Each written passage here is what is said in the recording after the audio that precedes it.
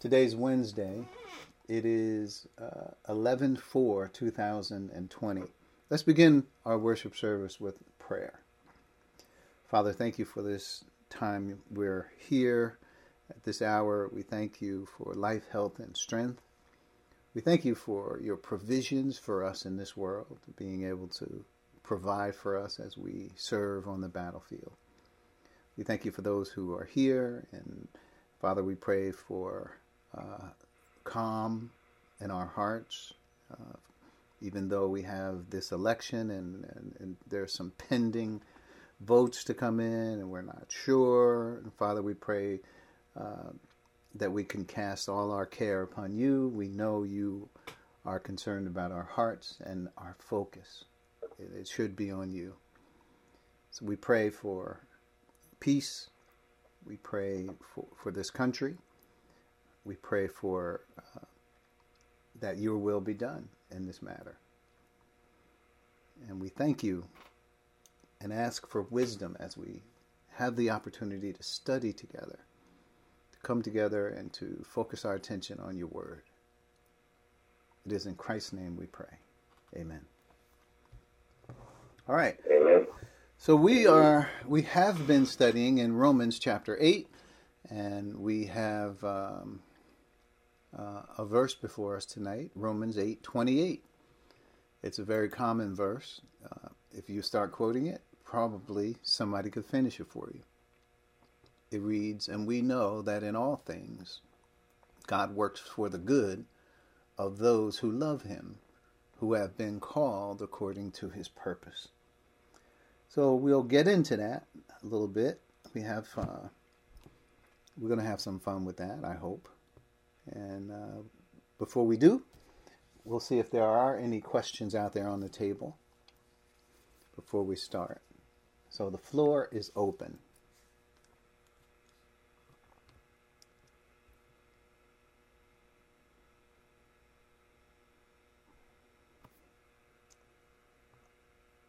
Quiet tonight, huh? Yeah, I just want to say I don't think we you had mentioned we were just talking about the politics and the election and all that stuff and how crazy it is, and yet when you put things in perspective of Paul facing Nero and a lot of other violence and dictatorships and everything that happened in other countries, I think we realize that we're not nearly as bad off as we could be, and born in different times and different places. So, you said something about it may change how we go about the real job that we have, our agenda, which is ambassadors. But really, I don't know that I'm hindered in that respect either way, no matter who wins the election. I agree. I think it doesn't. That's why in the first, my thought was it really doesn't matter. Although we can't say that because that is why God is telling us to pray for those who have the rule over us. Right? And he's not just talking about the president, but he's talking about those who have the rule. So that would mean the people in the Senate, the people in the House, all those who have the rule, because we could be in war. I mean, they could declare war, and then or we could be invaded as a result of a weak leader. And I mean, there's a lot of factors that could happen that could affect how we do things. Now, it doesn't mean we won't do them. It just may affect how we do them. Or you could look at it another way. If you're thinking about Nero and Paul, for instance, the early church, for the most part, for the first 200 and some years, was underground. It was not. There was no big signs as you ride down the road. Oh, such and such Christian church. The church was underground, and they were persecuted. So there was definitely. I mean, they still functioned. They still did what God wanted them to do. But they had to do it a different way. That's more of what I mean. I'll pause. I just want to make a comment on that. The Bible says 2 or 3 are gathered here, and that's what he was doing. It was at homes. They was in hiding. You know, even like when John wrote the last book, you know, he completed the canon of Scripture. It wasn't like now we have sanctuaries and all the other stuff. It was a different way of them doing things. They didn't have like the Bible and physical that we have. You know, they have letters though, passing back and forth. They were, like you said, they were in hiding. So it's more different compared to how the church was formed and got it started compared to what we have it now. Put a comment on it. Yeah, that's true. Yeah, we have that to consider, that the church was really from house to house. People opened up their homes and had churches in their homes. That was more house churches than anything. Right? There was, if there were places where Christians met, it would be in Jewish synagogues where there were also Jews who had a place where they could meet. Paul would go to those synagogues and he would try to preach the gospel while he was there. He talked about Jesus, and knowing Paul's mind and knowing that he knows the law, he felt like I could certainly show these Jews how to look at the Old Testament from my perspective, from what God had shown him. So, yeah, but for the most part, yeah, Nero was really brutal to Christians, and it was not pretty. He lied on Christians. He made sport of Christians. You know, for him, Christians were not. Even though he ruled over them, he was the ruler. He used them as pawns. So, yeah. Other thoughts out there?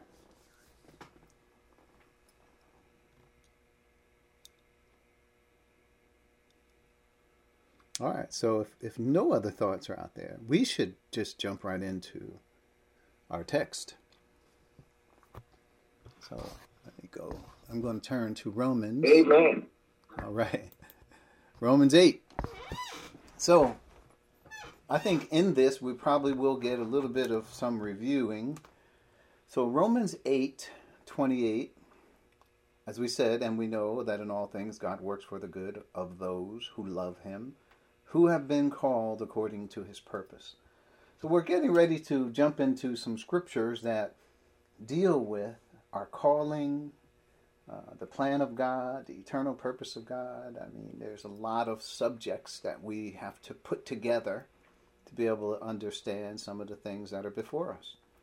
Although Paul did an excellent job in the book of Romans, and even in Romans chapter 8, helping us understand a lot of these things that are going to be the subject. And I feel in some ways he's done the job. He's done the work. What an excellent teacher Paul is, and illustrating the hope of our calling.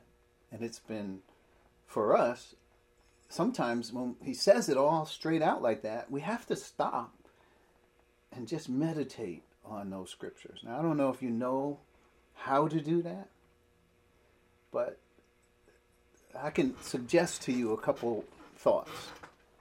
For me, well, listen, everybody has their phone today, so, you know, and they could always have eSword or some other Bible application on their phone. And you could just go, when you have time in your day, when you have some time to yourself, just take those scriptures out and just read them over. You already have some knowledge. Meditating is not emptying your mind. It is just the opposite. It is filling your mind with the thoughts of God.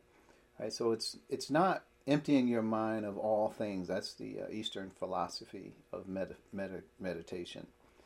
It is allowing the scripture to saturate your thinking, your consciousness. So you might want to read it over and just roll it over in your mind. And we know that all things, God works for the good.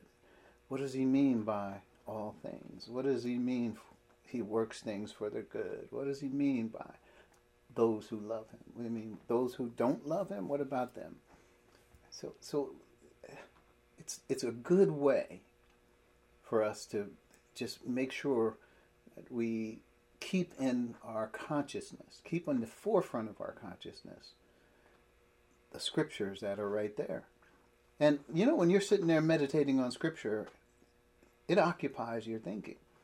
I used to do this when I would write down certain scriptures on a piece of paper. This is when we didn't have cell phones. We didn't have any of that. I used to write down the scriptures I wanted to think about on a sheet of paper. And I would just, all day, whenever I had opportunity, I'd pull that piece of paper out and I would just read it.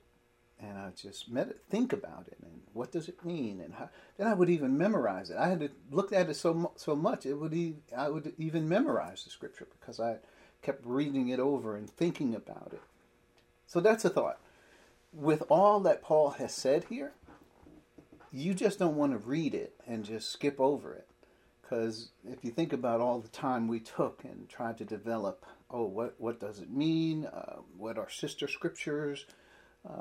How does this fit with the mystery and all that God has revealed to us? I mean, we are beginning to see the hope of our calling. So we want to take our time with this and make sure that we don't miss anything. So that's a suggestion. So let's get into 8:28. So the first part, it says, and we know.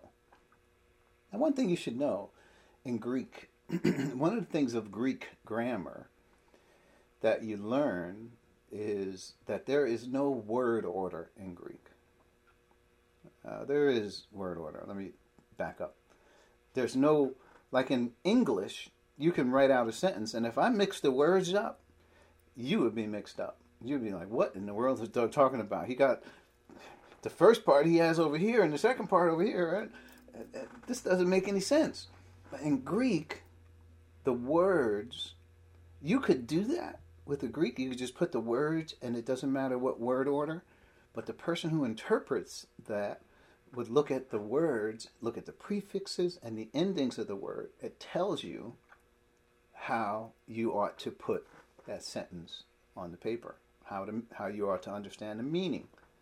So Greek is a little different than English in that regard.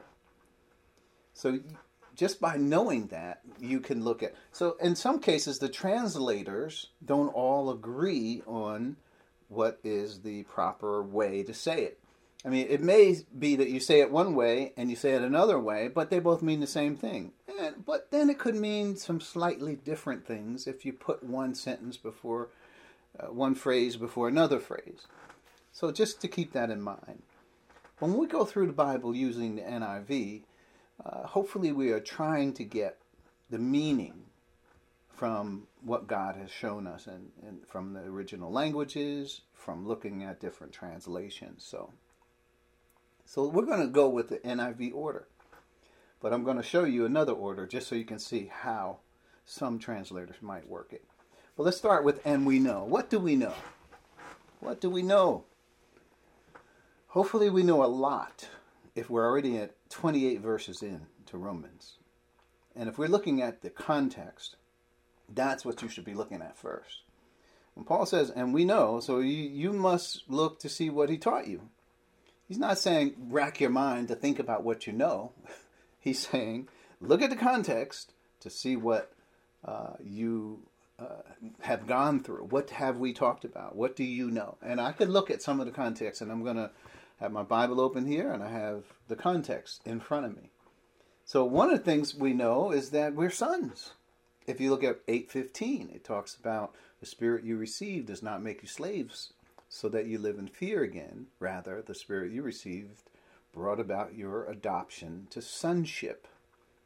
And by him we cry, Abba, Father. So that verse, to me, is personal.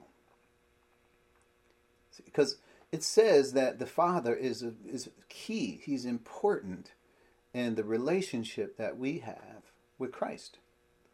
So the mind of Christ and the Spirit illuminating the mind of Christ causes us to call out to the Father. Notice the whole Trinity is involved in that.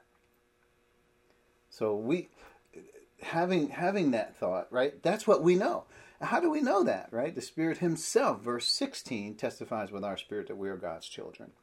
So this is the inward testimony. The Spirit himself takes it upon himself to make sure that he communicates to our spirit that we are, in fact, God's children. That is important to God the Holy Spirit, that he does that. And then we know from the Spirit himself, right, doing that, and that relates back to the guarantee that we have in Ephesians 1, 13 and 14, where it says, the Holy Spirit is the deposit guaranteeing our inheritance until the purchased possession, until the redemption, right?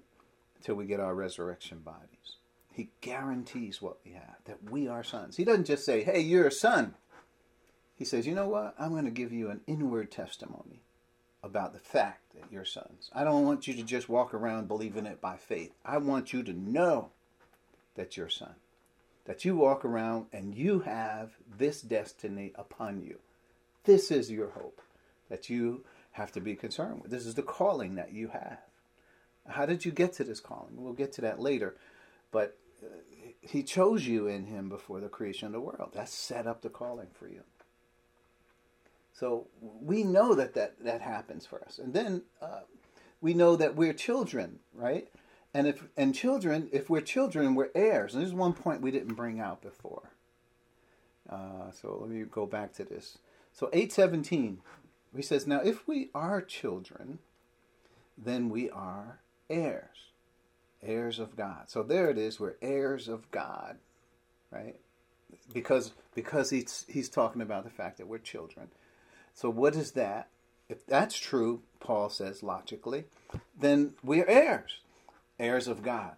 So there it is, we're heirs of God. And then he says, and co-heirs with Christ, if indeed we share in his sufferings, in order that we may also share in his, and here's what we need to add, even though adding to the word is not a good thing, just keep that in mind.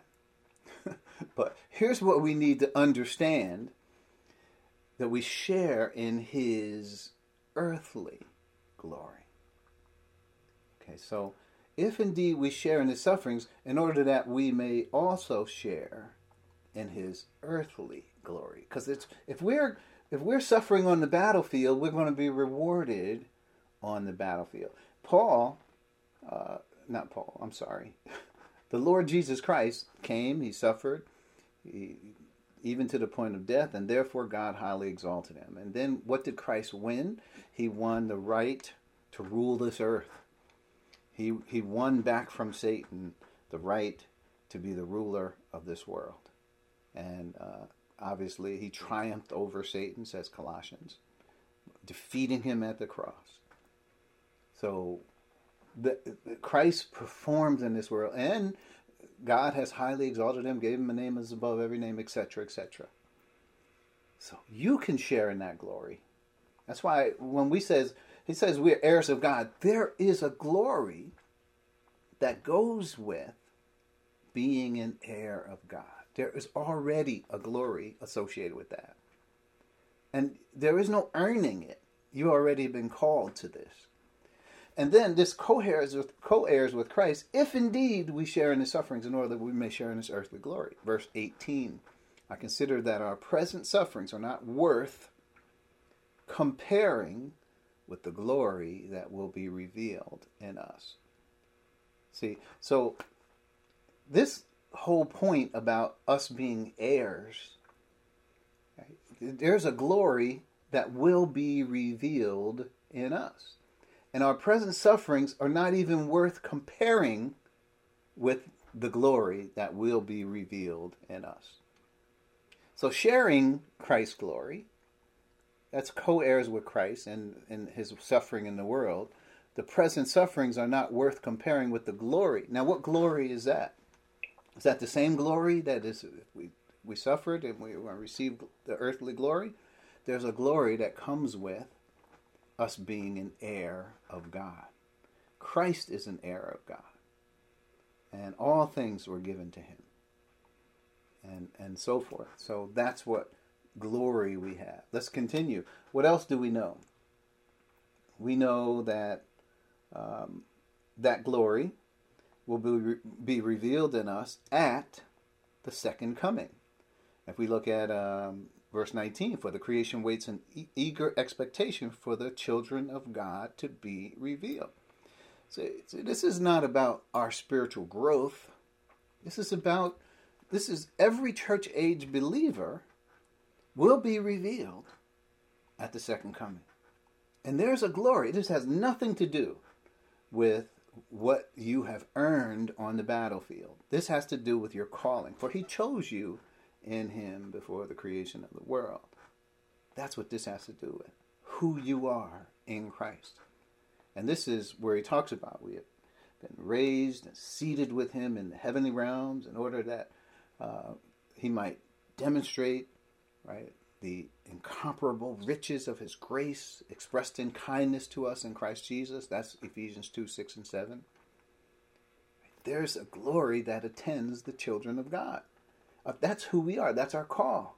That's the hope of our calling. It has nothing to do with whether or not you will rule in this world. That's the earlier verse. If indeed you share in his sufferings, then you could share in that glory. So that's what we know. We know that at his second coming, that's going to happen. And when he appears, then shall we appear with him in glory. That's the whole church. That's not some of the church. That's the whole church. We will appear with him in glory. So creation, right? That's what's happening. Creation is personified, and it's said to be waiting for the plan of God to be finished, to be complete. That's verse 20 through 21. Right? So 20 says, for the creation was subjected to frustration, not by its own choice, but by the will of the one who subjected it, in hope that the creation itself will be liberated from the bondage to decay and brought into the freedom and glory of the children of God. Notice, the freedom and glory of the children of God. You are going to have glory. It does not matter what happens, whether you are faithful or not. It's because you've been called and you accepted that call when you believed in Christ. And what did God do? The moment you believed in Christ, you were baptized into Christ by means of the Spirit. You are now in him. And anybody who's in Christ is a new creation. Old things are gone. New things have come. We're in Christ. We're not even in Adam anymore. So this glory is going to be a part of our heritage, our inheritance of what God has called us to and who we are. And this is why I say creation is going to change when that happens. We know this. We've gone through this. This is what Paul taught us from reading Romans 8. Creation is waiting for God to complete his plan, right? And so is creation. It says it's groaning. In other words, it's in anticipation that we, the sons of God, will show up in all of our glory. That glory will affect the environment that we live in, that the world is in. So this is what is true of us. This is what we know with certainty. And then we know that not only that, we ourselves who have the first fruits of the Spirit, we're groaning. And because we see this hope that is swelling up inside of us. That's Romans 8, 23 through 25.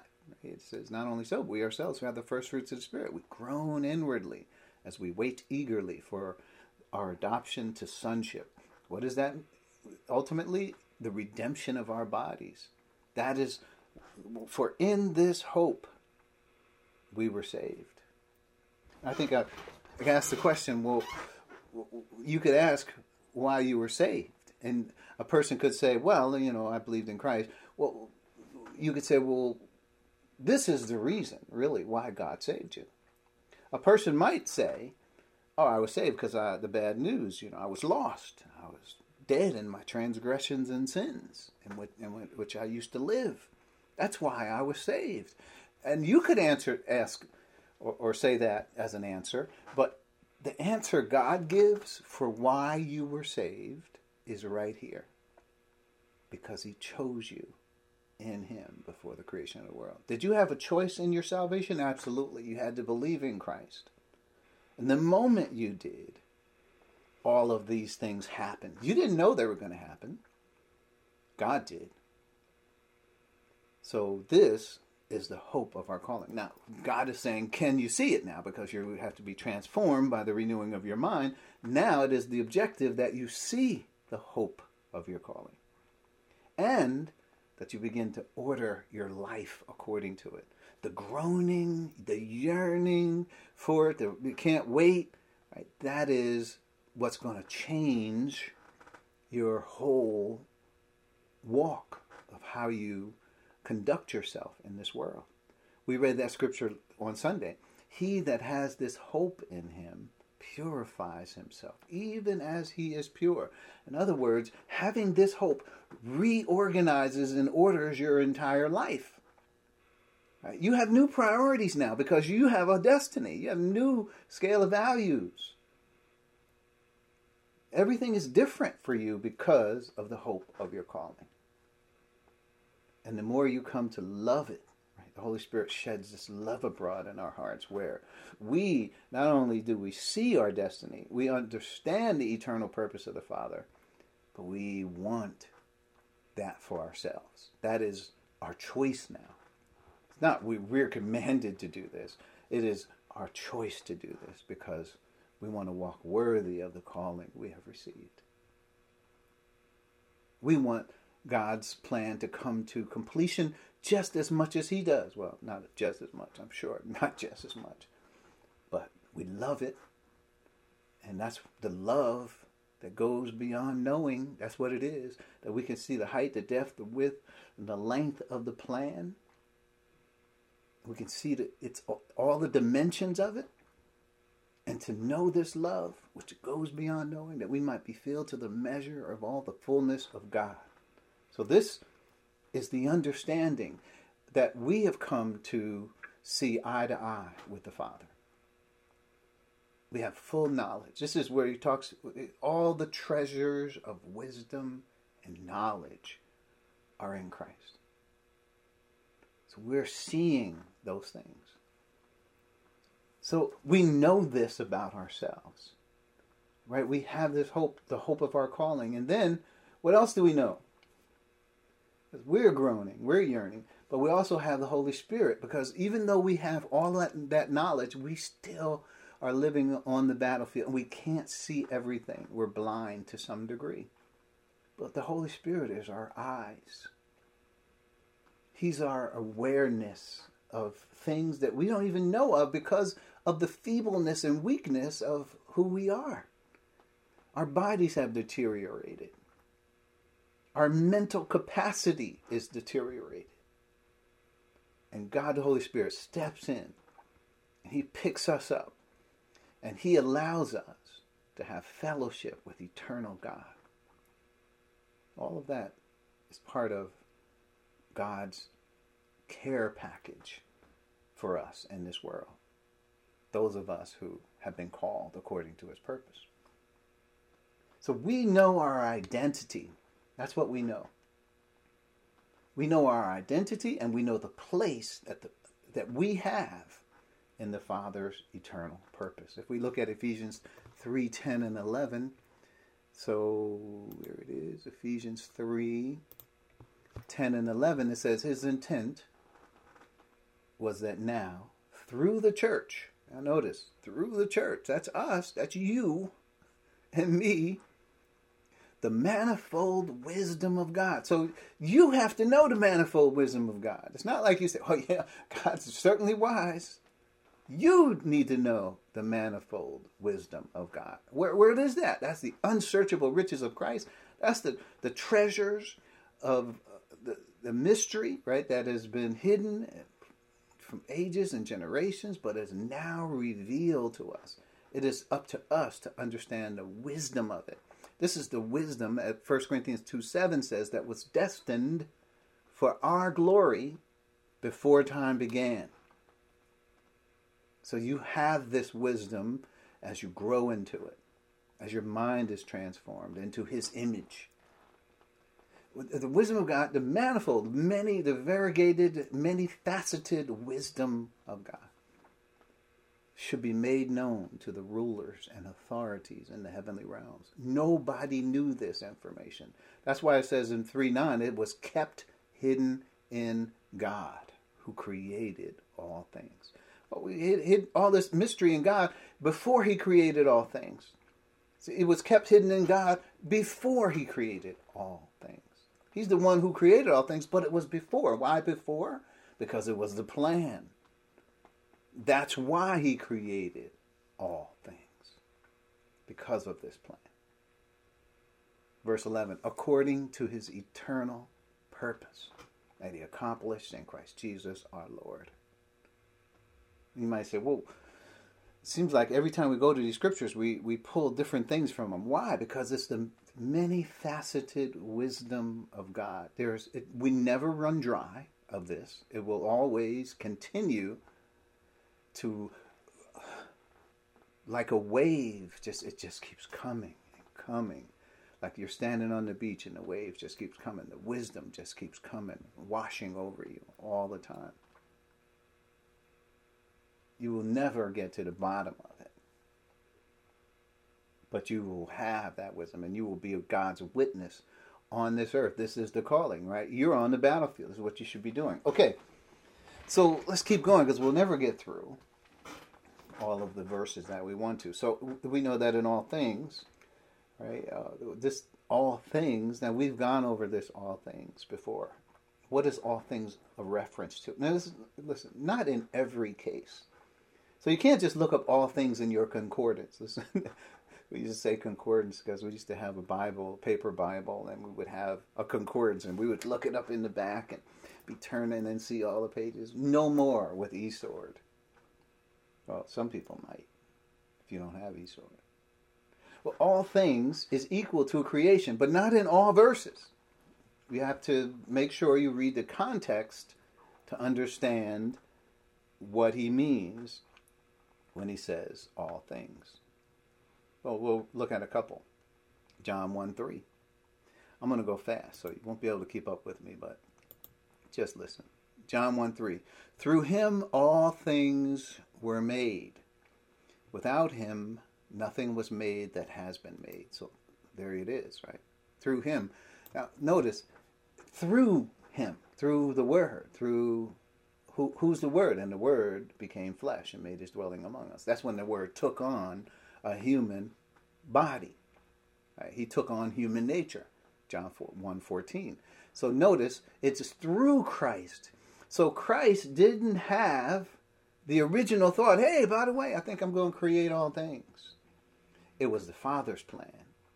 Christ, part of his role in the plan is creator. Who gave him that role? The Father did. That's why it's through him all things were made. Without him, not even one thing was made that has been made. So all things are a reference to creation. There's a verse right there. And then if we look at John 13:3, we're in John. We're going to skip over to 13. We'll look at 3. Jesus knew that the Father had put all things under his power, and that he had come from God and was returning to God. So what is that? That's talking about Christ's mission while he was here on earth. He knew that the Father had put all things under his power. That means when Christ was raised from the dead, guess what he said? All power has been given to me in heaven and on earth. All power. So when we think about that plan, then he says, and that he had come from God and was returning to God. So he came down from heaven to do the Father's will. He had a mission, and he was going to return to God. That was the plan. That was the Father's plan laid out in a verse for him. Notice, all things under his power. And then we can read later where verses in Ephesians talk about that he is going to be the head, and that all things, whether on things in heaven, things on earth, will be under him as the head of all things. That's Ephesians 1. We'll get to that later. But there, so John 13:3 is a fantastic verse. 14:26. What about that one? 14:26 says, "But the advocate, the Holy Spirit, whom the Father will send in my name, will teach you." What is he going to teach you? All things. You might say, all things? What? All things about what? The scope of who we are in Christ. We're over all things. The Holy Spirit will help us understand the role that we have in Christ. Whatever the role Christ has, we have. All things are related to that. He will remind you everything I have said. So the Holy Spirit, when we are baptized into Christ, that's what's going to happen. When the advocate, the Holy Spirit, who the Father will send in my name, this is what he's going to teach us all things. He's going to teach us our role over all things. And he will remind you everything I have said to you. Right? That's important to note. And then there's, what are some other verses? Here's the one, 1 Corinthians 3, and toward the end, 21 and 22. So it says, so then, and of course they were arguing about who was the best preacher, who was the best minister. And Paul was tired of it. He says, so then no more boasting about human leaders. Tired of that. This is what he says. All things are yours. What do you mean all things? Right? What are you talking about? Whether Paul or Apollos or Cephas, listen to this, or the world, or life, or death, or the present, or the future, all are yours.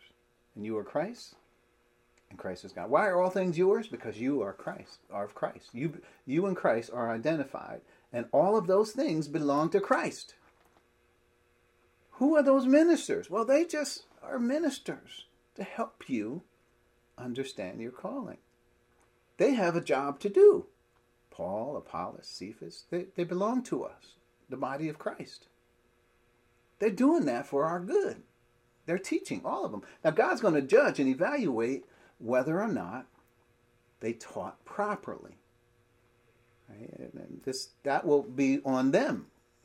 So where it says, if what has been built survives, the builder will receive a reward. He's built on the foundation. He's Apollos, Peter, or Cephas. Peter or Paul. And then if what he has built, if it is burned up, the builder will suffer loss, but he will himself will be saved. It's not about salvation. So all things belong to us. And then there's there's 8:6, 1 Corinthians 8:6. I don't think we've read this one before. 8:6 says, "Yet for us there is but one God." This is where people are arguing about eating food sacrificed to idols, by the way. There's one God, the Father, from whom all things came and from whom we live. Right? There's one God and the Father from whom all things came and in whom we live. From whom we live. And there is one Lord, Jesus Christ, through whom all things came. So notice, the Father, through whom all things came, and then Jesus, from whom all things came. What is that to say? It is to say that the Father delegated these duties to Christ. We read that in John. Through him, all things were created. No, not one thing made that has been made. He delegated to Christ all things. Through him, all things came, and through whom we live. We live in Christ. Through whom. That's how God the Father designed that. We are in him. He is in us. He's living in us. So, again, we see all things. And then the classic Colossians chapter 1. Let's turn to that one.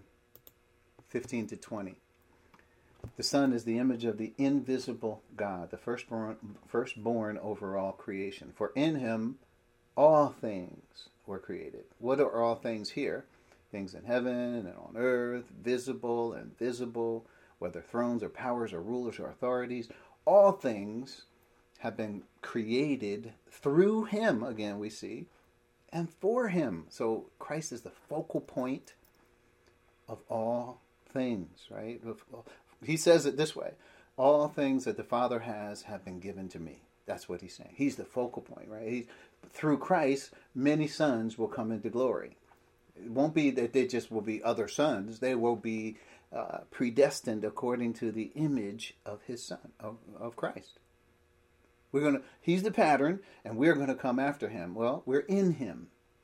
Just like Adam came, and those who were after Adam were in Adam. Christ comes, and those who are after Christ are in Christ. So then, verse 18, he's the head of the body, the church. He is the beginning and the firstborn from among the dead, so that in everything he might have the supremacy. He's the Lord. For God was pleased to have all his fullness dwell in him, and through him to reconcile to himself, here it is, all things, whether things on earth, things in heaven, by making peace through his blood shed on the cross. All things, that's everything, all creation will be reconciled in him. It's part of the destiny that Christ has. Guess what? We share that destiny with Christ. And then there's the last one that I'll read. And you know what? You can do your own search by looking in the Bible, and you could search on all things for yourself. And you, like I said, you have to pay attention to the context. Hebrews chapter 1, verse 1. In the past, God spoke to our ancestors through the prophets at many times in various ways. But in these last days, he has spoken to us by his Son, whom he appointed heir of all things, and through whom he also made the universe. So God the Father appointed Christ to be the heir of all things. That's part of the plan. Guess what? Why do you have all things? You could say, well, it's because I'm associated with Christ through the baptism of the Spirit. But really, how come Christ has all things? It's because all things were made. He was appointed to be the heir of all things, and that's why it says where it says all things were made by him in Colossians and for him. Important to note. So these are distinctions I'm hoping that you see. Maybe you do see them and you already saw them and didn't see them. It's up to you. But I want to point them out for us so we can have them on record. So we know our position over all things. Ephesians 1:23. Ephesians 1:23. Right? This is verses that we know. What is their time? Looking okay. Ephesians 1:23. We have to hurry. Well, we'll start 22. God placed, notice, all things under his feet and appointed him. So there it is again. Christ is ruler over all things. Right? You could also skip back to where it says, verse 9 and 10. He made known to us the mystery of his will, of his good pleasure, which he purposed in Christ, to be put into effect when the times have reached their fulfillment, to bring unity to all things in heaven and on earth and under Christ. So notice, all things are yours, all things. So back to our verse, and God placed all things, in verse 22, all things under his feet, and appointed him to be head over everything for the church. He's our Lord. And what about it? Which is his body, verse 23, the fullness of him who fills everything in every way. The fullness of Christ is our fullness. In him we also have this fullness. There's that Colossians 2 scripture. We have fullness. He has fullness, so we do too. Right? But even though we have the same fullness that he has, over all things. Right? He's the Lord. Don't forget that. He's the Lord. So let's continue on. So we know that in all things, God works for the good of those who love him. So this is where I want to share with you Wuest. How does Wuest read this? This is how his translation is. It says, and we know with an absolute knowledge that for those who are loving God, all things are working together, resulting in good. Notice he changed the word order. Has the same meaning, though. But I like, sometimes changing the word order gives you clarity about what is being said. I like the way Wuest says it here, and I'll read it again. And we know with an absolute knowledge that for those who are loving God, so no, loving God, as we're going to get to, has to do with a level of maturity that we have.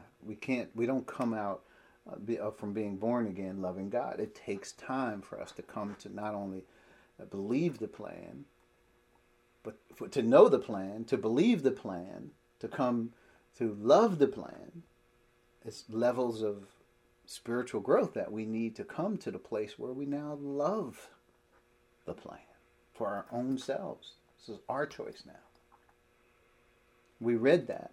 Suffering is in it. Suffering produces character. Character produces hope.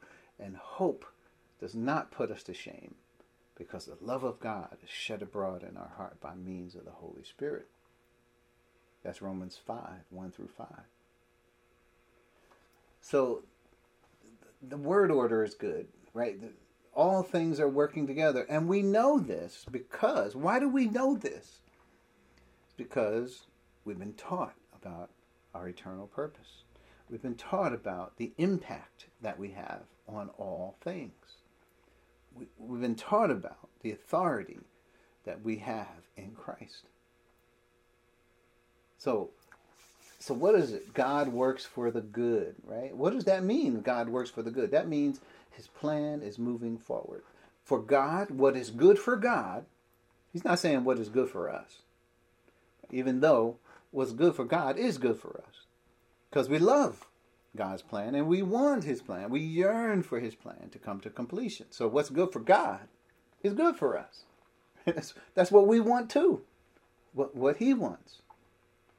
It's not about what's good for us, like, oh, if I get that job, if I could finally just get that promotion that I was looking for. Yeah, and then if we get it, we say, yeah, God works together. He works for the good. It's not about that at all.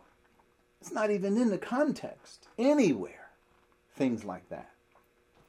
What's in the context is the fact that we're sons and that God is working out a plan, bringing it to fruition, calling out those many sons into glory. Do you know God stopped time to bring these many sons into glory? And then he's going to put time back on after the rapture, and Israel's 70th week will continue.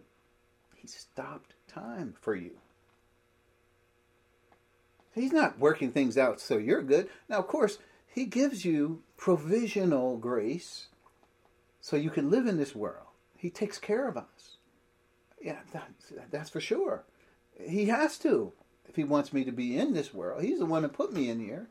He has to take care of me. He's obligated. Look, like what he says about, he says, look at the birds of the air. They don't sow. They don't work hard to get, God provides for them. And not one sparrow falls to the ground that God does not take notice. He knows every single thing. He knows you're here. If he knows a sparrow's here, he knows you're here. He's the one that put us here. We are called for this purpose. Surely he's going to provide for us, sustain us in this world. So God is working for the good is a reference to him working out his eternal purpose. For us, we're looking for that blessed hope and the glorious appearing. We're groaning, yearning. In this hope, we were saved. This is what he called us. We are seeing what he did in eternity past as we live in time. So he works for the good of those who love him, those who have eyes to see. Because you don't have eyes to see and ears to hear if you don't love him, right? This is a verse that talks about people who are from a mature mindset when it comes to their destiny. 1 Corinthians 2:9 and 10, right? It says the same thing. He says, eyes have not seen, ear has not heard, neither has it entered a heart of mine, the things that God has prepared for those who love him. But then it says, but God has revealed these things to us by means of his Spirit. The Spirit searches all things, even the deep things of God. And then you can look at Revelation 2:17, where it talks about, he that has ears to hear, let him hear what the Spirit says to the churches. Who's in charge? The Spirit is the one who's ultimately in charge of us. And each church, each successive church in Revelation, it says that phrase, he that has ears to hear, let them hear what the Spirit says to the churches. So, and we know that in all things, God works for the good of those who love him and who have been called according to his purpose. So what does it mean to be called? It means he chose us in him before the creation of the world. You're not called unless, and we're talking about this calling, he didn't call you to be in Israel. You're not responsible to be obedient to Israel. You're responsible to be obedient to the age in which you live, the church age. The age that was hidden and that is now revealed. So when it says, for those who have been called, we've been called from eternity past, right? Eternity past is where God chose us. That sets up the call for us. It sets up the hope of our calling in this particular age, in time. So God from eternity past, before there was time, called us. He chose us in him. It says, before the creation of the world. We were already, here we are, living all these years later, and we're starting to see the eternality of God. He didn't forget that he called you. If it would have been me, I'd have been like, oh, I called them. I called them too. No, he called everyone who is in the church. God chose them to be in the church. There's no mistakes here. God does not make mistakes. And he chose every single one. Every single one will answer the call and be baptized by the Spirit into the body of Christ. Every single one. No exceptions. So that's what it means to be called in this age. We're called according to his purpose. Right? We're not just called, well, we're here standing around. We don't have much to do, but we don't even know what it is we're supposed to do, but we're here. No, your call, to answer the call is, one, you have to be saved. Two, you have to come to the knowledge of the truth. 1 Timothy 2:4. You have to come to the full epinos knowledge of the truth. Because then, because your calling is according. It's not just he called you according to a purpose. And that reminds me of looking at Ephesians chapter 3 again. We're going back to 3. So we're being called according to his purpose. And what does it say in 3:11? According to his eternal purpose that he accomplished in Christ Jesus our Lord. Yeah, we were called to be in Christ. That verse is, there it is. The two verses complement one another. Your calling is huge. So just remember, time stopped for you where God would call out those many sons into glory. He's calling us out according to his purpose, that he predestined us, and this is our next verse, verse 29. We'll get to this next week. He predestined us to be conformed to the image of his Son. That's Romans 8:29. And that's how are we predestined to be conformed to the image of his Son? Baptism of the Spirit. Our lives have predestined, we're going to get to what that means, have been marked out, and literally to be conformed to the image of his Son. Positionally, we're there. We already are there. With the baptism of the Spirit, we were there. Experientially, there are some things that have to happen. You can come to know this through knowledge of his will. You can come to learn the hope of your calling, like we've been learning all through Romans. And ultimately, we'll experience it through our resurrection bodies, or full adoption to sonship, where God will complete his work in the church. So it is all hinging on what God has done for us. We have been called according to his special, I could add special purpose, his eternal purpose. So I'm not adding to the Bible, I'm just hoping you see how these verses fit together. We must quit. It is time. Let's bow our heads as we close. Father, thank you for this hour that we've had. We thank you for those who have joined, and we pray that each one that is here will understand the hope of their calling, the glorious riches of his inheritance in the saints. We pray that the wisdom that you have for us to traffic in, that this is what will be our conversation, that we will come to know you better by learning these things. And then we will come to know ourselves and our identity and our destiny.